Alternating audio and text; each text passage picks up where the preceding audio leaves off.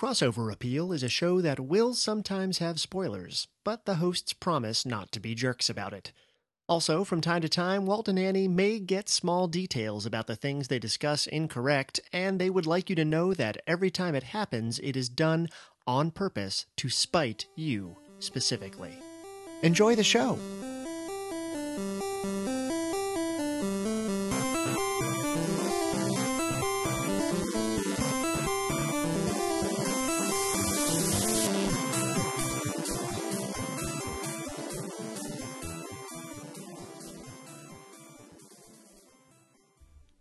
Hey everybody, and welcome to Crossover Appeal. I'm Walt McGough. And I'm Annie Carty. Hi Annie. Hey Walt. Annie, what do we do on Crossover Appeal? On Crossover Appeal, we take two pieces of media, like a book or a movie or a TV show, and mash it up with another book or movie or TV show. And match it up, and then we mash it up. Yeah, match them and mash them. Yeah, they call us the mash makers. Yeah, mashed potatoes. Do the mashed potato, in fact. It's what we're doing right now, and it's delicious. It is. It's an actual Motown song. Oh, yeah. Oh, yeah. yeah. Oh, okay, good. Yeah. It's a direct reference to one of today's mashups. Oh, that's right. Yes. Oh, man. Well, that's let us not leave this mystery any further. Annie, what mashup are we cooking up today? Today, we are cooking up a mashup between Sister Act and True Grit. Those are some good potatoes. Yeah, actually, that's delicious. Yeah. Grits, you know. Grits and potatoes. Oh, man. I want brunch some now. Real good carbs. Yeah, this is like the brunch episode. Yes. Of Crossover Appeal. We have had lunch already. We should not be hungry. Yeah, but now I want waffles. Yeah, totally. Forever. And biscuits. Well, to start us off, Annie, why don't you tell us about Sister Act?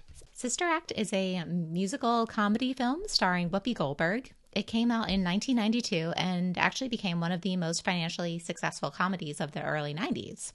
Good job, Sister Act. Yeah, right? I feel like I remember that being referred to as a, what is it? Like a surprise film. Oh, a sleeper hit? A sleeper hit, yeah. Yeah. Which as a kid, I remember going to see that in the theaters, but I was like, how did everyone not know that this would be the greatest film of all time? I mean, I guess the log line sort of says hard sell if you're like, nuns singing Motown. Yeah, but nuns singing Motown. Yeah, at the same time, it's a total no-brainer. Oh, totally.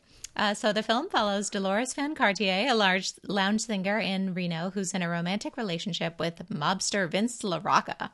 Dolores is ready to break up with him, since he's married and will not leave his wife. Oh, no. But she walks in on him having his chauffeur, Ernie, executed for talking to the police. Ernie, no. So she actually witnesses a murder. Vince orders his henchmen to then kill Dolores as well because she's seen too much. Mm-hmm. But Dolores manages to escape. Good job, Dolores. Yeah, right?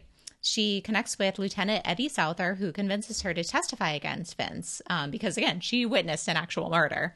And Eddie promises that he'll keep her safe in the witness protection program in the meantime, which means that Dolores is going into hiding as Sister Mary Clarence in the failing St. Catherine's Parish in a bad part of San Francisco.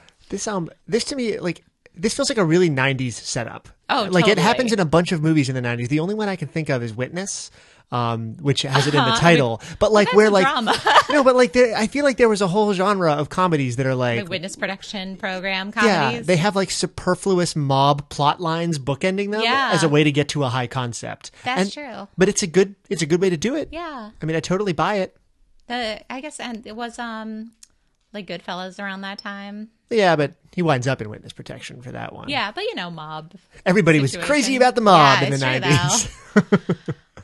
So anyway, Monsignor O'Hara at St. Catherine's is totally on board with the plan, but the Reverend Mother, a.k.a. Maggie Smith, is super suspicious.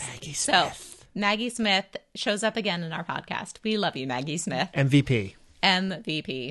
Most MVM. Maggie. Most valuable Maggie. Yeah, MVM. She thinks Dolores will put the other nuns in danger and that she won't fit in. And Dolores does have a hard time fitting in at first. But eventually she makes some friends like Sister Mary Robert and Sister Mary Patrick. But she really comes into her own when she's assigned to lead the choir. Until then, the choir has been really awful and But Dolores uses her musical background and amps up the group, including some reworked Motown songs to be a little more Jesus themed. Like My Guy by Mary Wells becomes My God. Because of course. My God. My God. The Reverend Mother is like way upset at the changes, but everyone else loves it and it ends up bringing in way more people into the church. So Dolores also encourages the nuns to get more involved in their local community, which they do and also love. But it brings on media attention to the church, including a visit from Pope John Paul II on an American tour, which is great for the church, but bad for Dolores. Mm-hmm. Also bad for Dolores, a mole in the police department finds out where Dolores is staying. Lieutenant Eddie Souther catches the mole, but not before the info is leaked to Vince and his henchmen, who go to San Francisco and kidnap and kill Dolores. I was going to make a really great joke about how you catch a mole, but I couldn't actually think of anything. Like a mole trap? You leave a carrot out, I guess? Yeah. What do moles like? Well, money darkness. If they work for the mob. Yeah, right. So along with Lieutenant Eddie Souther, the nuns follow Dolores to Reno to rescue her. The henchmen find out that they're actually hesitant to kill Dolores now that she's a nun. As you would be. Yeah, right? Even though Vince insists that she's not really a nun. And Lieutenant Souther catches Vince before anyone is harmed. Yay. Dolores and the nun choir get to sing in front of the Pope, and Dolores goes on to share her story with the world and continue to lead the choir, who become major bestsellers. Yay, go nuns. Yay, go nuns. So characters in the movie are obviously Whoopi Goldberg as Dolores Van Cartier in a fantastic role. With a fantastic name. Yeah, right? Mm-hmm. So good. Maggie Smith as the Reverend Mother, Kathy Najimy as Sister Mary Patrick, Wendy McKenna as Sister Mary Robert, Mary Wicks as Sister Mary Lazarus, Bill Nunn as Lieutenant Eddie Souther, Harvey Keitel as Vince LaRocca, Robert Miranda as Joey, and Richard Portnow as Willie, aka the henchman. I feel like these are people who end up showing up in other kind of 90s It's a lot movies. of that guys and that gals. Right. And that gods. Nothing you can say can take me away from that God. So yeah, it's again just a great cast of characters, and it's a wonderful ensemble, again, led by Whoopi Goldberg and Maggie Smith. Like, what more could you want from a movie? Well, I actually did think of one thing I would have wanted more, which is I accidentally glanced at the show notes and instead of Bill Nunn, thought it said Bill Nighy as Lieutenant Eddie Souther. That would be real intense. And I was like, well, yeah, that would make it better. Yeah. Oh, yeah. I feel like I would actually like Bill Nighy to be the priest in the movie instead. Yeah, no, he would have been a great one. Yeah.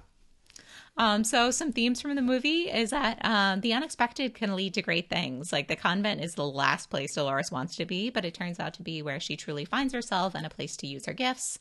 The Reverend Mother thinks that Dolores will only cause problems for the convent and thinks the new music is too much, but they end up bringing the church great success. So even if something looks like a bad idea to start with, it could be exactly what you need. Another theme is sisterhood, like literally. Hi-oh. Dolores learns that by truly connecting with the sisters, she can create a community and find her place. And similarly, the importance of outreach. Like, Dolores and the nuns really thrive when they're doing good work in their community. You can't just shut yourself off from other people and society. If you put good out there, good will come back to you. I like that. Yeah, like, it's a really positive movie. And some things I like and think other people would like are just the movie is wicked funny. Whoopi Goldberg and the rest of the cast are adorable and hilarious and awesome. Also awesome, the music. Yeah, it is. It really, like, it's one of the best movie soundtracks. Yeah. Just really fun and upbeat and... Yeah, and just energetic. Yeah. And it's fun to listen to. Motown classics. And it's also a movie that totally passes the Bechdel test. It stars lots of awesome ladies and is led by a woman of color. Yeah. So pretty cool. Yeah. Girl power. Girl power. Yay. So yeah, speaking of girl power, do you want to tell us a little about True Grit? I will.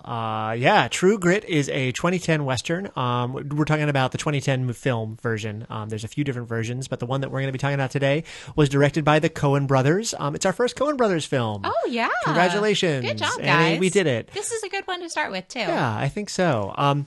They directed the film. It is an adaptation of the novel by Charles Portis. Which is also great. Yeah, which Annie has read and I have not, actually. So I may be asking you for expert opinions at certain points. But there was also an earlier film adaptation in 1969, which starred John Wayne and Kim Darby. John Wayne playing the role that is played by Jeff Bridges in the 2010 version.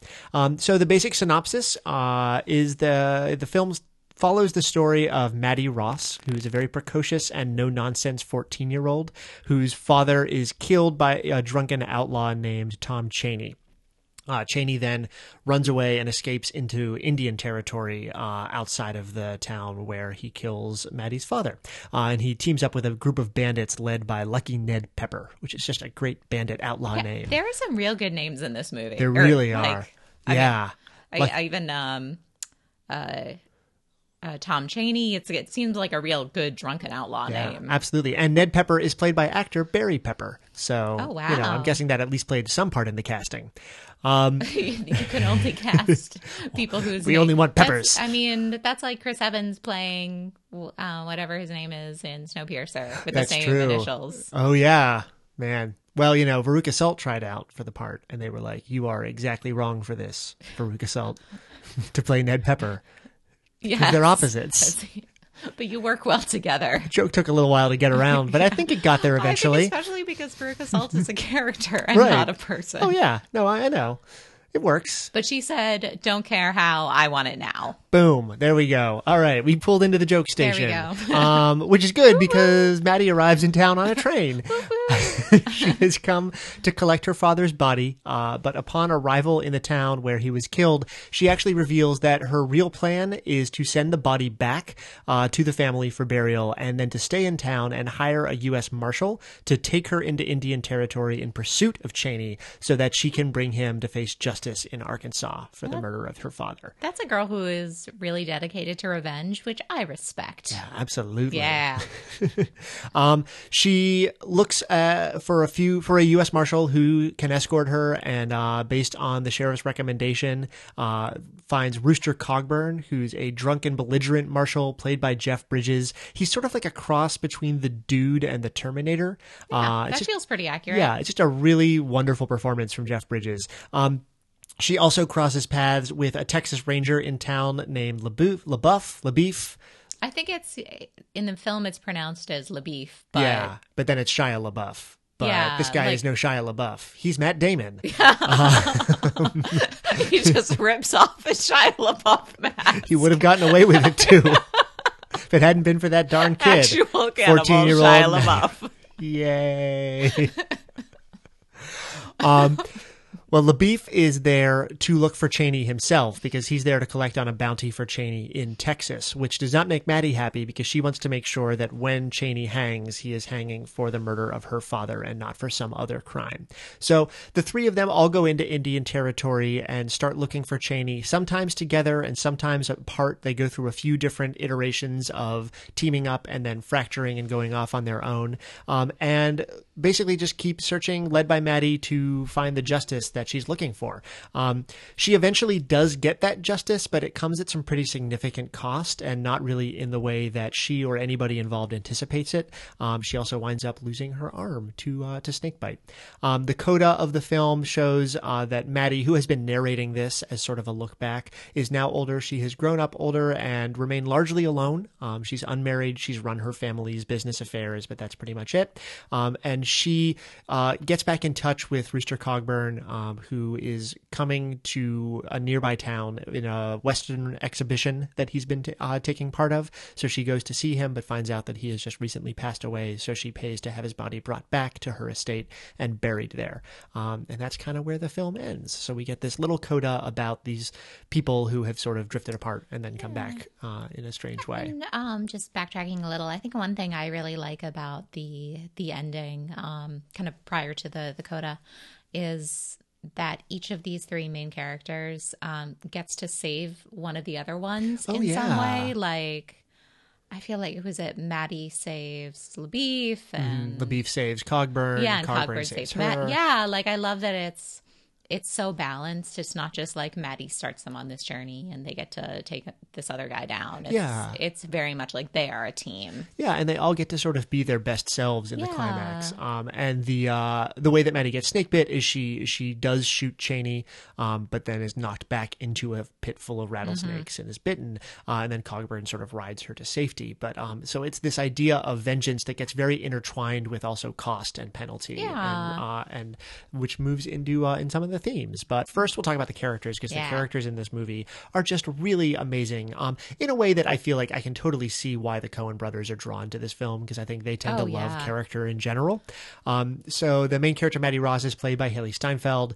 In a really fantastic role. Yeah, and I believe it was her debut. I think, if not, it was the first real big movie she did. It was certainly her breakthrough. She's sort of tough as nails, no nonsense, very religious, and just driven. She is also really good at haggling and a little bit scary for the adults who encounter her. I feel like she's like a little like Paris Geller from Gilmore Girls. Oh, yeah. Just like a real tough kid, and people don't exactly like her. Yeah, exactly. She's not trying to be likable, and she succeeds. There's also Rooster Cogburn, played by Jeff Daniels. Like I said, the dude meets the Terminator. He's just really one of his best performances, especially in recent years, Daniels? I think. Jeff Bridges. Yeah. Excuse me. Be a very different movie with Jeff Daniels. Yeah. But a pretty good movie. Yeah, I'm sure he would still do fine. Yeah. But this is a very, very Jeff Bridges totally. role. Thank you for catching that. No problem, because I was like, wait a minute, that doesn't sound quite right. Well, I once had a professor tell me that I looked like Jeff Daniels, so he's always my go-to Jeff. Aww. Yeah. LaBeef, played by Matt Damon, who really, I think, in the role has a lot of fun playing off of his own sort of celebrity status. LaBeef is kind of a highly vain, a little bit self-centered character who is a lot of talk and doesn't get a lot of chances to actually sit behind the talk and show off. He also spends the whole movie getting the most sort of physically injured and damaged as things go on. So yeah, it's a fun role for Matt Damon. He gets to play a little bit against type while also being very Matt Damon-y. Then there's Tom Chaney, who is played by Josh Brolin, in what I think is really a nicely understated kind of performance. He's just this guy who's kind of this perennial loser and is convinced that nothing is actually his fault. Yeah, he's a real sad sack of a villain. Yeah, it's like even the gang doesn't like him very much. No, like the gang leader is oddly, like he is like lawful evil. Yeah, I would say, Ned Pepper. He's he's got a code of honor. Right. But yeah, whereas I feel like Tom Chaney would just be like chaotic evil. Yeah. He just doesn't even know what's going on. No, he doesn't know what's going on. He always wants to blame people for his failures. And not take responsibility for anything. So yeah, I think it's a really well-rounded cast. It's also, there are all of these like backwoods types and Wild West types who play into the Coen brothers' strengths. I think you can really see why this story appealed to them, because I think in all of their movies, one of the things they're amazing at is just finding these character actors who you've never seen before. And have really distinctive looks. And like fit a character exactly and then like vanish into the mist. So yeah, it's a really fun cast. As far as themes go, I think the meaning of justice and sort of the cost of retribution. Maddie pays a large price for the vengeance that she gets, and it doesn't actually really resolve anything. It's not like this is the end of her story or something, because she has a whole life. And it doesn't change her daily life. Like, her father is still dead. She's still got this really rigid code. Yeah, and I think it's about the emotional payoff in that more than the real like legal justice. Yeah, absolutely. And I think like the importance of fellow travelers as well. I think neither Maddie or Rooster or LaBeef recognize the importance of the people they're with really while the event is happening, but then it finishes and it's this thing that all three of them have experienced that no one else could understand. I also really like your point that they all help each other at the end. I think it really drives home this idea that like the people on this journey are the thing that matters, even if they're all so focused on their goal. Yeah, it's not about like Rooster Cogburn as the hero or anything in that vein. It's like, this is very much a team story. Yeah, and it's not even about like a redemption arc for Rooster or something. Like, he's a drunk at the beginning, he's a drunk all the way through, and like LaBeef doesn't particularly change. No, and like Maddie ends up growing up as a kind of a solitary person. But the relationships that they develop while on this journey are the most important relationships they have for the rest of their lives. Yeah, and it puts the sort of the lie to this idea that grand adventure is the way you build character. Yeah. There's an element of just you are who you are. Yeah. I would also say it's a really exciting Western. There's lots of great action in it, but it's all kept a little bit at a distance. I think there's a really simple kind of sadness and heart infusing the whole film that is really nice and I think it fits well into a lot of modern sort of revisionist Westerns, where there's an element of the Western as a genre being examined and looked at, which is always exciting. And personally, I just love the soundtrack by Carter Burwell. It's a mostly piano score, but it makes me cry every time I listen to it. It's also just got these really thrilling, exciting moments and really deeply sad moments too. So it's a good one to play when you're walking around and it's cold out. So yeah, I think these are two movies that are just, very similar to one another on their faces. Well, So, yeah. yeah. I mean, the importance of your community and the people who you connect with in these big times of trial in your life. Yeah, you've got disparate people being thrown into circumstances with one Yeah. another and forced to sort of work together or not, as the case may be. I think there's also a big runner of religion in both of these as well. I mean, you've got, Sister Mary Clarence joining the convent Yeah. nunnery, excuse me.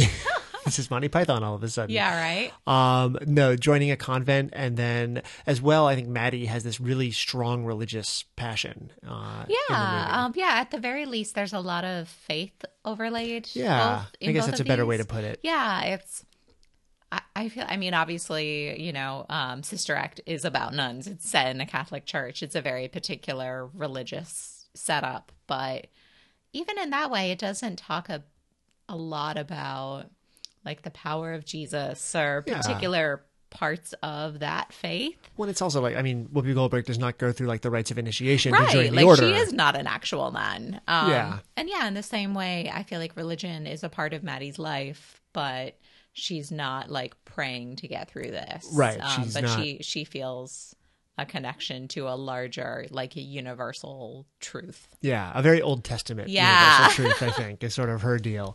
So yeah, I think there are some fun themes that really sort of cross over in this. Also, gang violence Yeah. and the looming threat. Oh, totally. Like the problems of organized crime Mm-hmm. and the violence that is perpetrated against regular people. Exactly. And the inefficiency of local police forces. It's true. Like Lieutenant Souther in Sister Act is great, but again, moles in the department. Yeah, moles everywhere. An Yeah. infestation of moles. Wow. I know. I'm just imagining like, Me too. Like Yeah. poking up under the desks and Yeah. stuff. That'd be a very cute infestation. Aw. It would also probably be very problematic and cause a lot of property damage, but it'd be cute. it'd be so cute. I feel that if they have a Zootopia sequel, they can have that. Oh, Yeah. yay. It's a mole. Yeah. And I also think both protagonists wind up in a lawless land of retribution and absence of rules, a convent versus Indian territory. Where's the absence of rules in the convent? They're all rules. That's true, but But I mean, she is in a tougher part of San Francisco. Also true. But brings, again, like with that outreach, brings Mm-hmm. a sense of community to the people there. there we go. Yeah. Yeah, that joke came around into something Yeah, serious, sure. and I like Oh, it. I didn't know that was a joke. Oh, Oh, I'm burn. sorry. Sick burn. Well, on that humbling note, let's move into the actual physical crossover of these two properties before I have to dwell on my failures any further. Annie, how did these worlds collide? So I feel like in this one, we need to kind of AU the Sister Act universe. A little bit. Yeah, I think I'm going to be casting it back into the time of True Grit. Oh, okay. Yeah. And setting this in a convent in the Wild West. So in a similar situation, Dolores Van Cartier, maybe she's like a burlesque singer or Yeah, something. like an old mining town. Yeah, and she is involved with the local kind of mob gang leader, Ned Pepper. Ned Pepper. Oh, wow. No, I feel like Ned Pepper and Vince, now that I think about it, they both, again, they have a code. Yeah. They have a plan. They're all about business. Yeah, they're all about business. But yeah, she sees some things that she shouldn't. And now Vince Pepper is after her. So she gets hidden in the local convent. Yeah. And again, like begins her outreach program with the local whatever mining community there. Miners need religion as much as Yeah. anybody, and music. Yeah, totally. And she learns about young Maddie Ross, Oh.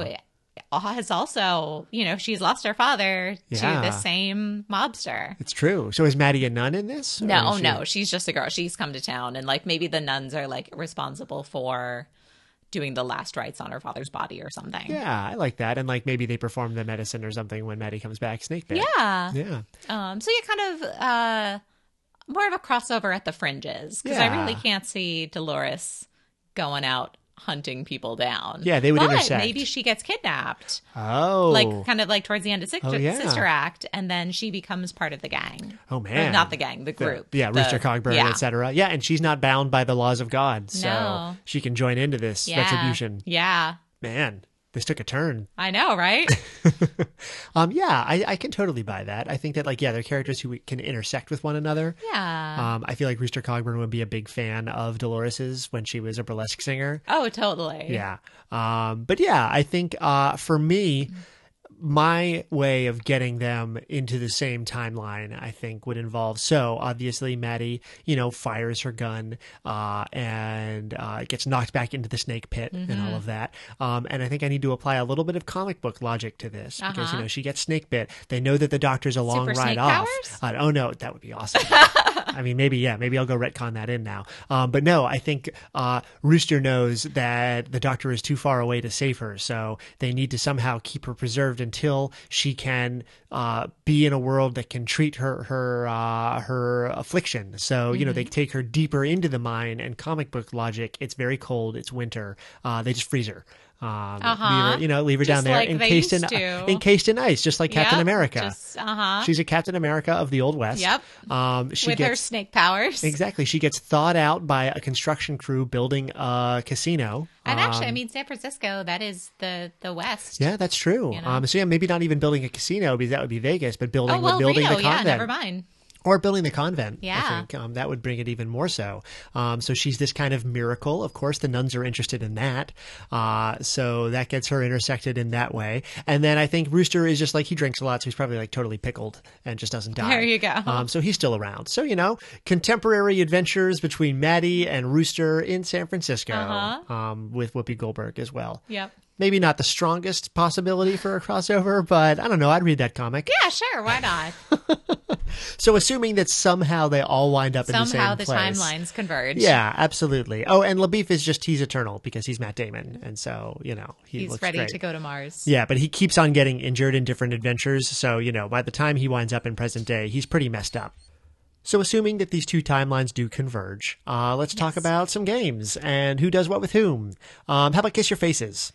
So, Kiss Your Face is a little difficult considering most of the characters in Sister Act have taken a vow of chastity. Oh, right. That does make it tough, doesn't it? Yeah, but we have Dolores. And yeah, I mean, I feel like Rooster, I'm sure he's a guy who's looking for some fun. Oh, absolutely. I feel like they could have like a really, like, kind of romantic backstory. Yeah, they used to run together again. Yeah. I think when she was a burlesque singer, right? And back in the day, they were both young and again into each other. And I think that maybe when they all get together, LaBeef sort of starts thinking that he can put the moves on her, and so there's more tension between LaBeef and Rooster. And I think maybe, I don't know if she'd be interested in LaBeef at all or not. I was thinking maybe we could have LaBeef and Lieutenant Eddie Souther, because they're both the lawmen of the community. Yeah, at minimum, I would give them a best buddies. Yeah, that is true. Yeah, but yeah, I could see that. I don't remember if LaBeef ever mentions any romantic. He has the sort of weird thing where he's watching Maddie sleep. Oh, yeah. But it's more about intimidation and him trying to make an entrance than anything. So it's not really, he doesn't actively pursue anything, but it's also a world of dudes and then a 14-year-old girl. Yeah, so that is true. There are not as many. I think Sister Act is all nuns and True Grit is all dudes or children. So it's not as ample of a Kiss Your Faces field as one might hope. So yeah, let's move to Battle Dome. Who's punching each other? This one might make a little more sense. Yeah. So, I mean, I feel like, again, even both of the police characters, either Eddie or LaBeef, would go after the opposite crime boss in their world. Yeah, absolutely. Eddie would be trying to take down Ned Pepper. Mm-hmm. LaBeef would be after Vince LaRocca. Yeah.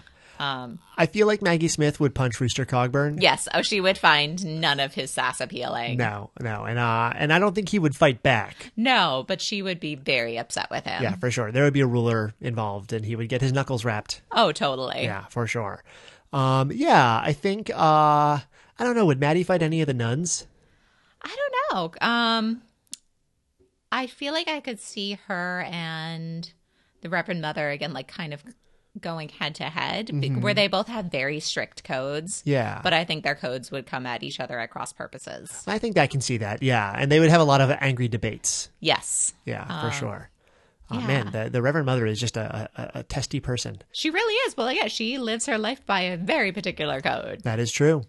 Does Dolores fight anybody? Well, I mean, I think everybody, I want to see all the nuns just gang up and beat the crap out of Tom Chaney. Yes. I love that. I think that would be incredibly satisfying. Watching a group of nuns beat up anybody would be pretty satisfying, that is actually. True. And Tom Chaney is certainly the one who deserves it most. Oh, yeah. 900%. Mm-hmm. Yeah, let's say, I'm trying to think, like, I feel like, the rest of the nuns wouldn't really fight with, Rooster or... Yeah, they're not too fighty. Yeah. They're nuns. Yeah. That's kind of not their bag. I think Best Buddies is really going to be our key category for this one. Well, then let's move on over to Best Buddies. Yeah. Again, depending on how you want to swing this, either Lieutenant Eddie Souther and LaBeef could be romantic interests or friends. For sure. I feel like Dolores and Maddie would be buddies. Oh, yeah. What? Really? Well... I don't know that Maddie would enjoy Dolores very much, and vice versa. Yeah, well, I think there'd be a lot of judging going on in both directions. I guess I was thinking about Sister Act starts with young Dolores, and she's, kind of a caught up in class. Yeah. So I was thinking at least that she's a kid who adults don't really understand. Yeah, but I think for an inverse reason. That is true. That is very true. Yeah, I don't know that they would be really good friends. I think Dolores and Rooster, again. Yeah, actually, now that I think about it, Sister Mary Lazarus, who's like the older nun, she talks about how she's like, man, I liked my convent back in Wisconsin where it's like cold floors and cold water. Like that's a Maddie. Yeah, it's she like and Maddie would have a lot to talk about. She's like, I imagine the woman Maddie grew up to be, basically. Yeah, and then learned to sing. Yes. I think obviously Ned Pepper and Vince. Yep, and I think Tom and the Joey and Willie the henchmen. Yeah, because they're all just kind of losers. Yeah, exactly. Yeah, I think everybody sort of has a proxy of some kind, which is surprising considering that it's Sister Act and True Grit. Right. It's a lot of archetype going on. Yeah. And I feel like the rest of the nuns, like Sister Mary Patrick and Sister Mary Robert, would like want to take care of Maddie, but then she would be having none of it. Right, and she would lecture them, and then they'd be like, she'd be like, no, I'm going to go do the things that I need to do, and they would be like, no, honey, you can't go after criminals who shot your father. You're a kid. And she'd be like, I'm going to go to that convent in Wisconsin. That sounds awesome. Yeah. Hardcore nuns. Yeah, I think there'd be a lot of fun interactions in all of this. Yeah. But yeah, if people want to look for fun interactions with other things that are like these, Annie, why don't we move on to some readers' advisories? Yeah. So if you want more Sister Mary Clarence, try Sister Act 2, which also stars a young Lauryn Hill. Who's great. The movie is also great. Like, it's different, but just also a delight and musical fun. And yeah, instead of the like running from a mob boss runner of the 90s, it's the like entering an at-risk school runner of the 90s. Teaching them something about life with the arts. Exactly.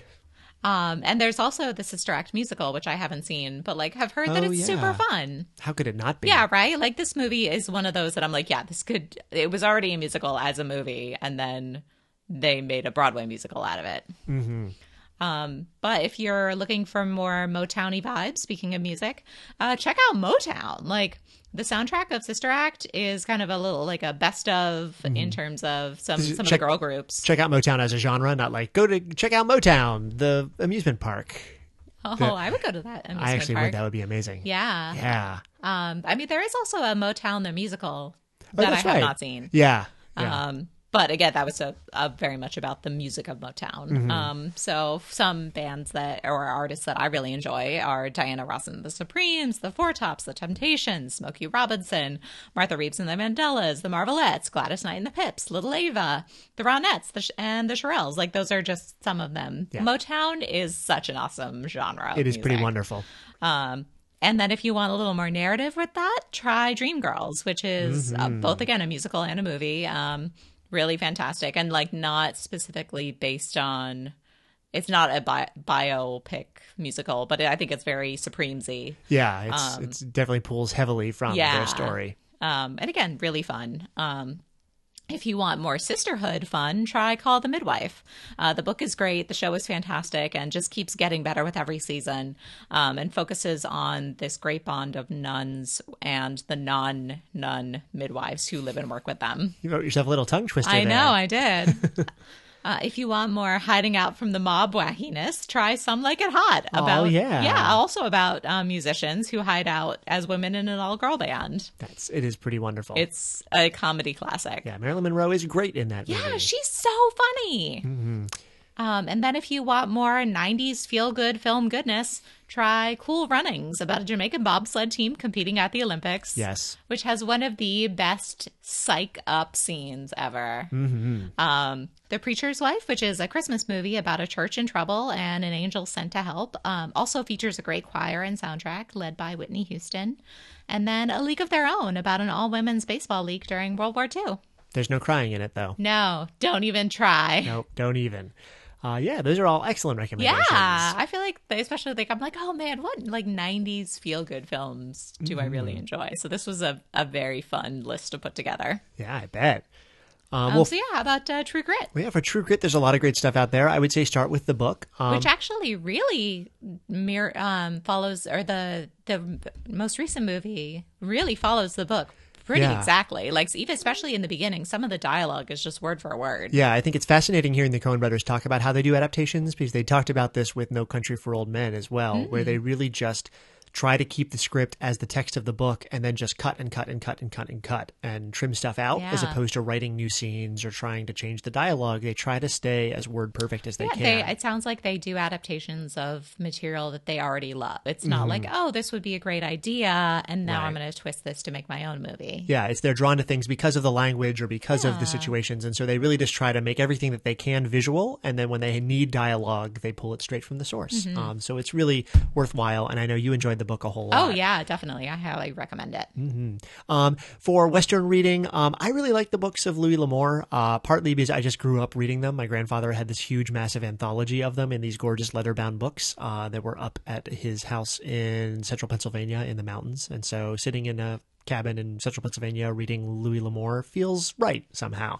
Yeah. They're super fun, kind of pulpy adventures in the Elmore Leonard style. I personally just remember Flint most. It's a lot of like quiet loners coming into situations and saving the town. They're really fun, and they're a good way to pass the time if you're just looking for something pulpy and cool. Other Coen brothers movies, they are movie makers who have such specific sensibilities and yet change the style of their movies or the genre over and over and over again. So they really have almost like clumps of movies that are like each other within the whole universe of the stuff they make. But for True Grit, I think the closest proxies would be No Country for Old Men, Fargo, and Oh Brother, Where Art Thou? I feel like those three movies kind of are a Venn diagram with True Grit in the center of it. Yeah, I feel like if you put them in a blender, you get a True Grit smoothie. Yeah. Ooh, delicious. Well, actually, no grit. That probably wouldn't be as good. Nobody likes grit in a smoothie. No, that is not on the brunch menu. And then, like I said earlier, True Grit is part of this sort of modern wave of revisionist Westerns. It really started way back in the 90s with Unforgiven, but over the last decade, there have been a few more. 3:10 to Yuma, I actually really enjoy. It's a little schlockier than True Grit, but it's a lot of fun and has a wonderful performance by Ben Foster in it. He's fantastic. Yeah, he's really, really great, and it's a surprisingly good and deep movie. Also, The Assassination of Jesse James by the coward Robert Ford, way more deliberately paced and slow and thoughtful. Very much so. I feel a little weird recommending it as well because Casey Affleck's in it, and he's wonderful in it, but he has his own sort of raft of problematicness these days. The sound design in that movie is great. Yeah, it's a stunning movie. Yeah, it's maybe a little sleep inducing depending on who you are. Some of us might have just curled up on the couch with a blanket halfway through. But it is very meditative, and I found it really lovely and really satisfying, and it has some just really stunning visuals to it, but it is certainly not an action powerhouse of a Western film, to be sure. But Brad Pitt's great in it as well. And then if you're going back for old style Westerns, I would actually recommend Yojimbo by Akira Kurosawa. There was this fascinating period of time where before Japanese samurai films and westerns were in kind of straight up dialogue with one another, including adapting one another and sometimes ripping each other off. Yojimbo by Kurosawa is like one of the most straight up westerny feeling movies. It has a great performance by Toshiro Mifune in it. Mifune, excuse me. And it plays in concert a lot with Sergio Leone's westerns. Once Upon a Time in the West and A Fistful of Dollars and A Few Dollars More and The Good, the Bad, and the Ugly. They are my favorite sort of group of Western films. I love Western movies. They're delightful, but Sergio Leone just kind of gets how you have a big, massive scope, but also a super character focus. And they're both too serious and super irreverent all at once. There's some great lines and always great performances. So you can't go wrong with those. Also, check out Duck You Sucker, which is one of his lesser known westerns and is just totally bonkers. It involves Charles Bronson playing a former IRA fighter on the Mexican border who literally just throws dynamite around at people, and that's how he fights. It's really good, you guys. So yeah, I think that there's a lot to dive into with westerns as a genre, and also with the Coen brothers as a genre. So you really can't go wrong. But yeah, I think we've laid a good bit of groundwork. Yeah. To cryogenically freeze our listeners within so that they can be thawed out. And then take their snake powers to the streets of San Francisco. Yeah, cleaning up the streets. Man, I want that comic book now. But to talk about other comic books that we should be reading and or creating in our brain space, Annie, where should people find more material? So all of our material is available at crossoverappealpodcast.tumblr.com. And you can email us your Snake Person fan fiction to crossoverappealpodcast@gmail.com. You can find our Facebook group at Crossover Appeal Podcast. And when we're not posting episodes, so every other week, we ask you what you've been listening to or reading or watching. And we want to hear about it because stuff is cool, you guys. On Twitter, you can tweet us at Crossover Appeal. We throw up a lot of GIFs and a lot of other delightful randomness on our Twitter handle. I don't know. I enjoy it. Yeah. I like the tweetings. Yeah. And but if you want to be most reliably able to find us on a bi-weekly basis and also maybe rate and review us, what should you do, Annie? You should check us out on platforms like iTunes. Yeah. And yeah, we really appreciate the ratings and reviews. So if you do that, you'll get a gold star. And we'll give you a shout out on the show. Absolutely. The greatest gift of all. Yeah. But yeah, so in the meantime, you've got a whole lot of homework to do over the next 2 weeks before we will see you. You've got to read all the things that we talked about and watch them. Oh, yeah, there will be a quiz. No. Well, I feel like when people tell me to read or watch or do something, my reaction is usually like, you can't tell me what to do. That is true. I can speak to that. Yeah. That's accurate. Well, then don't read anything we talked about today. Yeah, read only boring stuff. Wink. Watch only boring stuff. But no matter what, come back in 2 weeks for our next episode. But for the time being, this has been Crossover Appeal. I'm Walt McGough. And I'm Annie Carty. And we are reminding you to, as always, please ship responsibly.